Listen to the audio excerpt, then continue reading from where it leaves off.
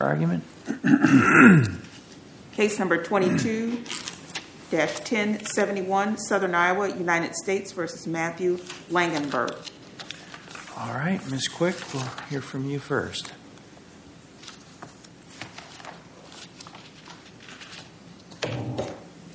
May it please the Court. Law enforcement's two warrantless searches of Mr. Langenberg's cell phone violated his Fourth Amendment rights. On appeal, the government does not assert that this is justified by the private search doctrine. Instead, the government asserts that Mr. Langenberg lacks standing to challenge the search and that it was a valid consent search. Both assertions are incorrect. Mr. Langenberg had a reasonable expectation of privacy in the cell phone from a law enforcement search to establish so-called standing. Further, the government failed to meet its burden to prove that Langenberg's employer had actual or apparent authority to consent to a search.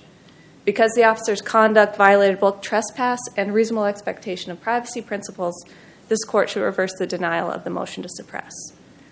Starting first with the question of standing, I think it's good to clarify that there's kind of two separate schools of thought when thinking about an employer search. There's the O'Connor line of cases, which deal with when the employer is actually a government agent, and there the employee is challenging the employer's search itself. And what we have here, which is a private employer, where the defendant, like Mr. Langenberg, is not challenging his private employer search, but what he is challenging is that law enforcement needed a warrant to search his cell phone. So when thinking about reasonable expectation of privacy, under the Mancusi case, the Finley case cited, it's not a question, as far as standing, whether Mr. Langenberg had a reasonable expectation of privacy against his employer, which he still asserts that he did. But for standing, all he needs to establish is that he had a reasonable expectation of privacy against another third party to search his cell phone. The factors here establish that he did have that reasonable expectation of privacy against a law enforcement search. It was for his exclusive use. It was password protected. He was allowed to use it for personal reasons. He took it home at night. And there was no evidence that anyone else had access to this cell phone. So after standing, turning next to the question of whether there was a valid consent, the prosecution has not met that burden here. Turning first to actual authority. Actual authority is not about ownership. Even though the parties dispute who actually owned the cell phone, that is not what rules the day when it comes to actual authority to consent to a search. The question is mutual use, joint access, and control. Here, the government did not establish or prove that there was actual use, mutual use, joint control by his employer. Question for you. How far does that extend? So if the police come to my house and I pay for my child's cell phone, bought my child's cell phone, and they say, "Can I see your child's cell phone? We think there's some contraband on there." And I say, "Sure." Do I lack actual authority to consent there? And what makes this case different if I do? I think in that case, and the issue here was if there was factors apparent to law enforcement, like, no, I am able to go onto the phone. This is under my account. I use it. I have access to it. My kid does not have a password that I don't know and that I don't use to look at. That would be a different circumstance. And here, there was no factors to indicate that to law enforcement, and they didn't ask any questions. It was simply, we own this phone, go ahead and search it, and then law enforcement engaged in two warrant Don't we searches. have a similar thing here, though, with what the employee handbook said? Not so much about the ownership, but the fact that it can access, that we have the right to access the phone and look at what's on there. So our position is that the employee handbook, first off, does not apply in this case because the government did not put on any evidence that Mr. Langenberg signed or agreed to be bound by this employee handbook, like is present in other cases with similar fact patterns. And also, the employee handbook itself, even if it could be binding on Mr. Langenberg, does not explicitly cover cell phones. There's discussion of computers, there's discussion of, telecommunication services, but cell phones are not explicitly mentioned in this employee handbook. And it would make sense because for the vast majority of employees here, they did not get employer-provided cell phones. Instead, the focus is on computer and email systems. And it makes sense that a cell phone wouldn't be covered by this computer provision because the employee handbook itself states you're not supposed to use these for personal use. If you're using it for personal use, your computer, it should be limited. But here, the employer admitted that Mr. Langenberg was allowed to use his cell phone for personal use and could take it home, and it was his only cell phone. The concern with trying to read these terms so broadly here, to have these, when a cell phone is not even present in the policy, is that we're talking about a waiver of someone's Fourth Amendment rights and a reasonable expectation of privacy. And this is where I think the Finley case is instructive. And there is even someone who's on probation, who generally could be thought to have a lowered expectation of privacy. And there was a probation agreement in that case that allowed search of a person, their residence, things like that, kind of the standard agreement. There, the court refused to read that agreement to cover cell phones.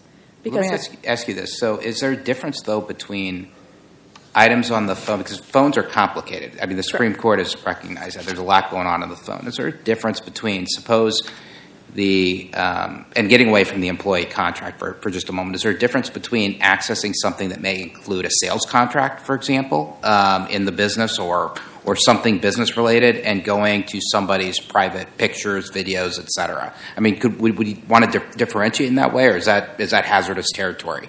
I think that's kind of our position in the alternative. Like, our initial position is they couldn't look at the cell phone at all. But even looking at the handbook itself, it's really focused on things that are used for the business or that might be part of their employment. There's no indication that the phone section of a floor salesperson would have anything to do with their employment, or why that would be, if they're using this phone and provided this phone to use it for purposes of their job, why the deleted pictures would be encompassed within that. So I think it's encompassed. That's kind of our alternative argument. But I think, considering it's the government's burden to establish that this warrantless search was valid, I don't think the court needs to get into that alternative finding. What about apparent authority? You were probably getting there, but I want to make sure you cover that, because that's I think a little harder argument for your client. I think the most crucial thing is apparent authority is not about mistakes of law. It's about mistakes of fact. And by reading of the argument and reading of the record, they're not asserting that there was a mistake of fact. Again, the parties dispute ownership, but it's just a question of, were the facts that were present before the officers sufficient for a reasonable person to believe that the individual had apparent authority to consent to a search? Here, all they knew was ownership. And we have, from decades ago, cases from the Supreme Court that said ownership is not synonymous with apparent authority or actual authority to search. And there's cases that say ownership is not enough to establish apparent authority. The fact that someone, like here, the employer, has the item is not enough to establish apparent authority. So a mistake of law, which is what this would be, cannot establish apparent authority under these circumstances. And I want to give you a chance. Didn't the owner say something, or the person they dealt with at the business say something like, we have the ability to access the phone, or we can access the phone, or something of that? I don't remember the exact words. So I don't remember the exact words either. I know that they basically told him, do what you want, and they gave him the passcode, which is maybe kind of the same idea. But even in those cases, all that establishes is ownership.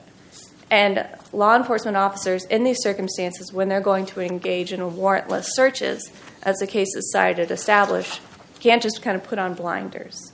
If there's a circumstance where they're like, okay, we're given this phone, and it belonged to an employee, and they're just saying, here, it's yours, you can search it, there is some burden on law enforcement to look at the circumstances of the case and look at the facts and make sure that this person actually can consent to it. And here, what's even more problematic is, and the record doesn't establish when these searches actually occurred, but a month and a half later, when law enforcement did actually take steps to try to find out ownership of the phone, which again is not determinative, but did take some steps to try to figure out the situation, it indicated that the phone that they said, this is the phone we purchased that we own, it was not even the same phone.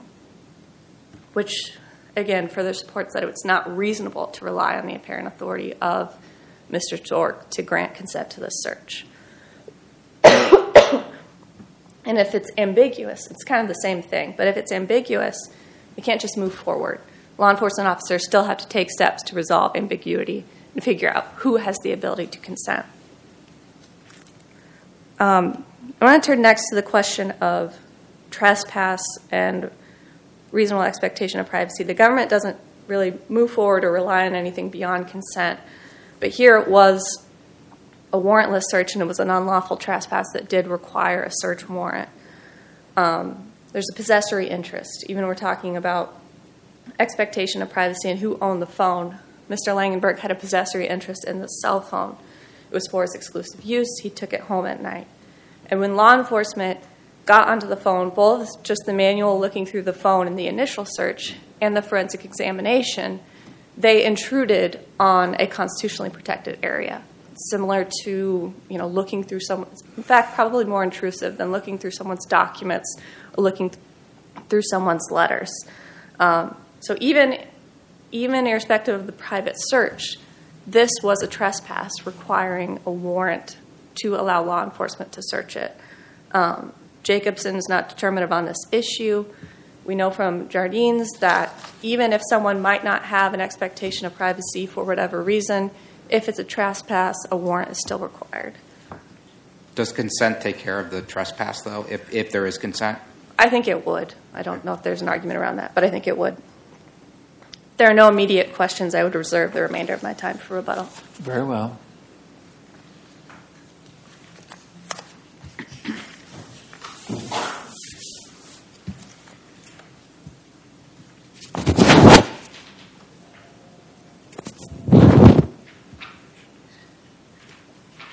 Ms. Schneider, we'll hear from you.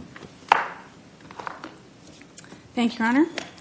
May it please the Court, I'm Tori Schneider on behalf of the United States. The District Court did not err in denying appellant's motion to suppress. I will begin with the standing issue or the expectation of privacy. Appellant did not have a Fourth Amendment expectation of privacy at the time of law enforcement search. The government is not suggesting prior to Mr. Stork looking at appellant's phone and finding what he believed to be child pornography, prior to that point, the government is not asserting that appellant did not have a limited expectation of privacy as to others. And so that is what differentiates this case from Finley, is that in Finley, Finley had the right to exclude others, not his employer. So in this case, Langenberg did not have the right to exclude his employer. It was an employer purchased, issued, and paid for cell phone.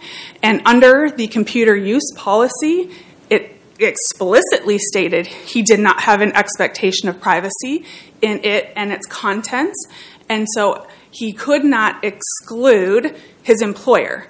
His employer conducting a sexual harassment investigation internal to the company. And the allegation here is important, Your Honors. He was reported to have been recording female colleagues with that cell phone.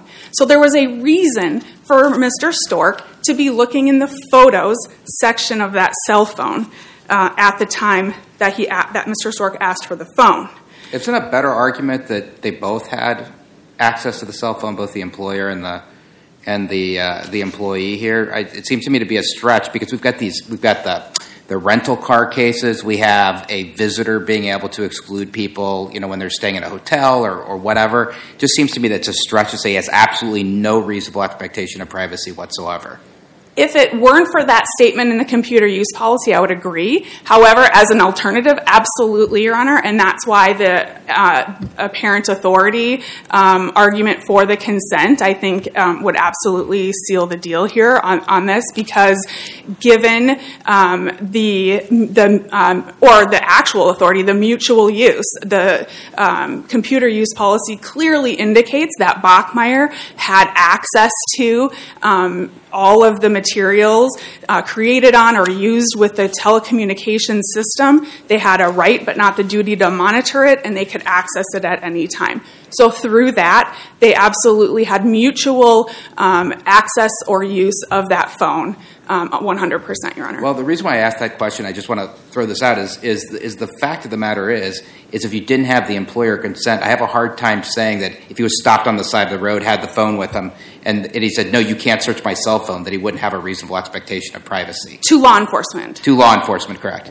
Correct. And perhaps I didn't do a fair enough job distinguishing. Those were the facts of Finley, essentially. And that is why the government said that that's what distinguishes this case from Finley. The government agrees with that assessment, Your Honor. Okay.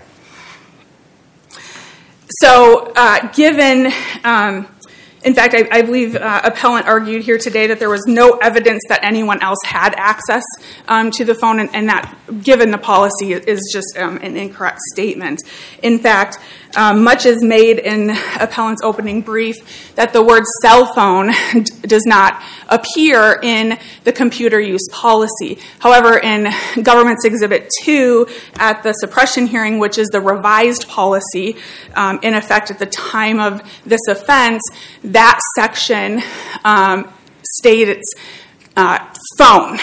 Of course, it doesn't say cell phone, but it does say phone.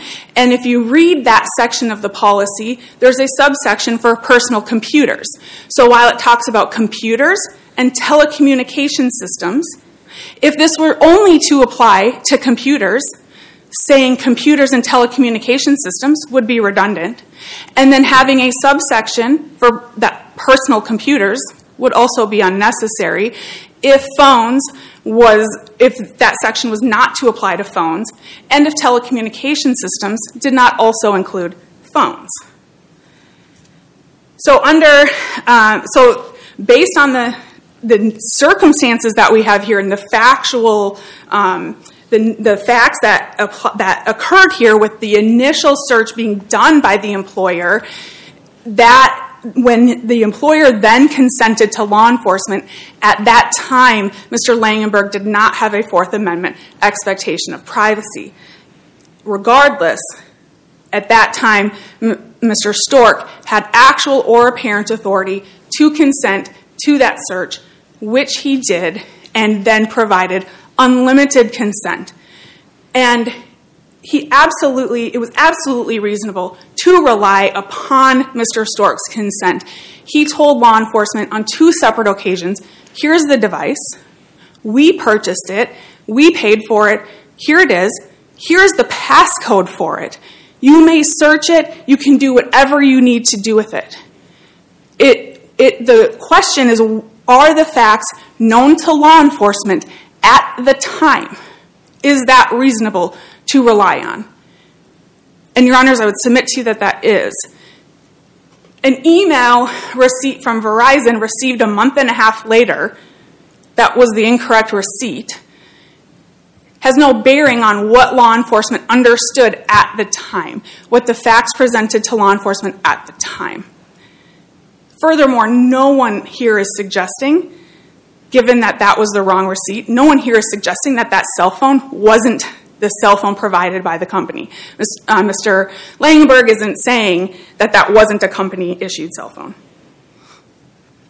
The trespass issue, Your Honors, is being raised for the first time here on appeal, and so the government would ask that you not consider it. In appellant's motion to suppress, he does not make a trespass argument. He cites Jardines merely for the definition of what a search is. He does not raise the issue during the suppression hearing. In fact, the district court noted at the outset of the hearing what the issues were, and the court stated the defendant is arguing that this is somehow a governmental search. And that was the extent of everyone's understanding of what appellant's argument was below.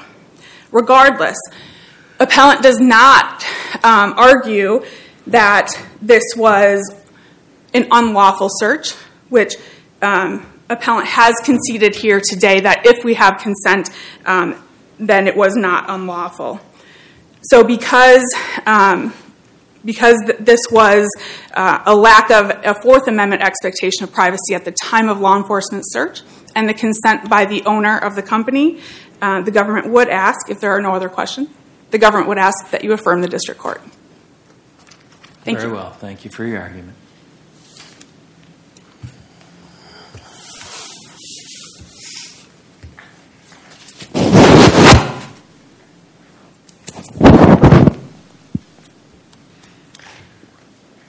Ms. Quick, we'll hear from you in rebuttal.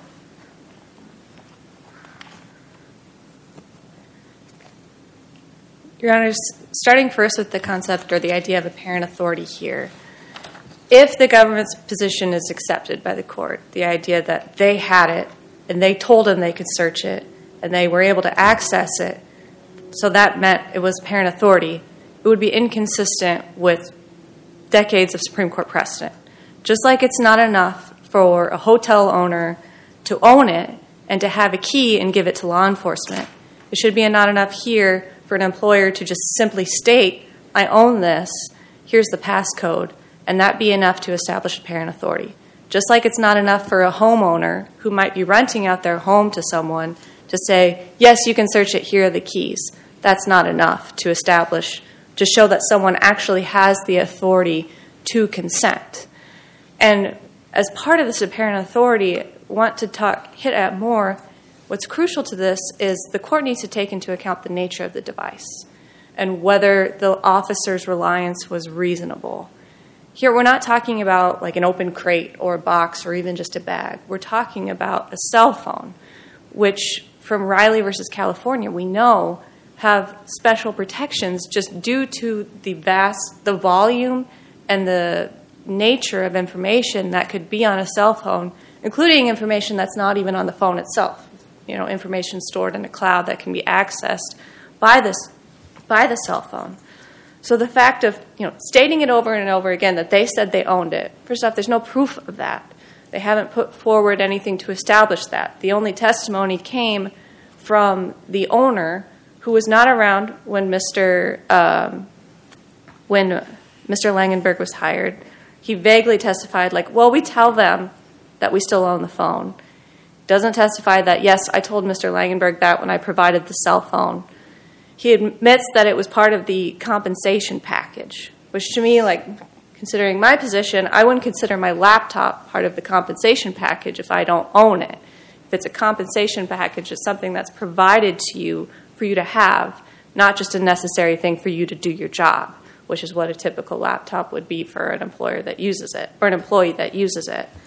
But regardless of that, just saying it and saying, well, I owned it, so I told them they could search, that's not enough for an apparent authority. There needs to be facts, something established to show that a mistake of fact, not a mistake of law, that this employer had the actual authority or apparent authority to consent to the search. And if it's not apparent from the limited information they're getting from the employer, it's on law enforcement to look into the circumstance. A reasonable officer must look into it and determine whether someone has apparent authority or actual authority to consent to the search. And so our position is the government can't meet its burden to establish that any consent here was valid and the search violated Mr. Langenberg's Fourth Amendment rights.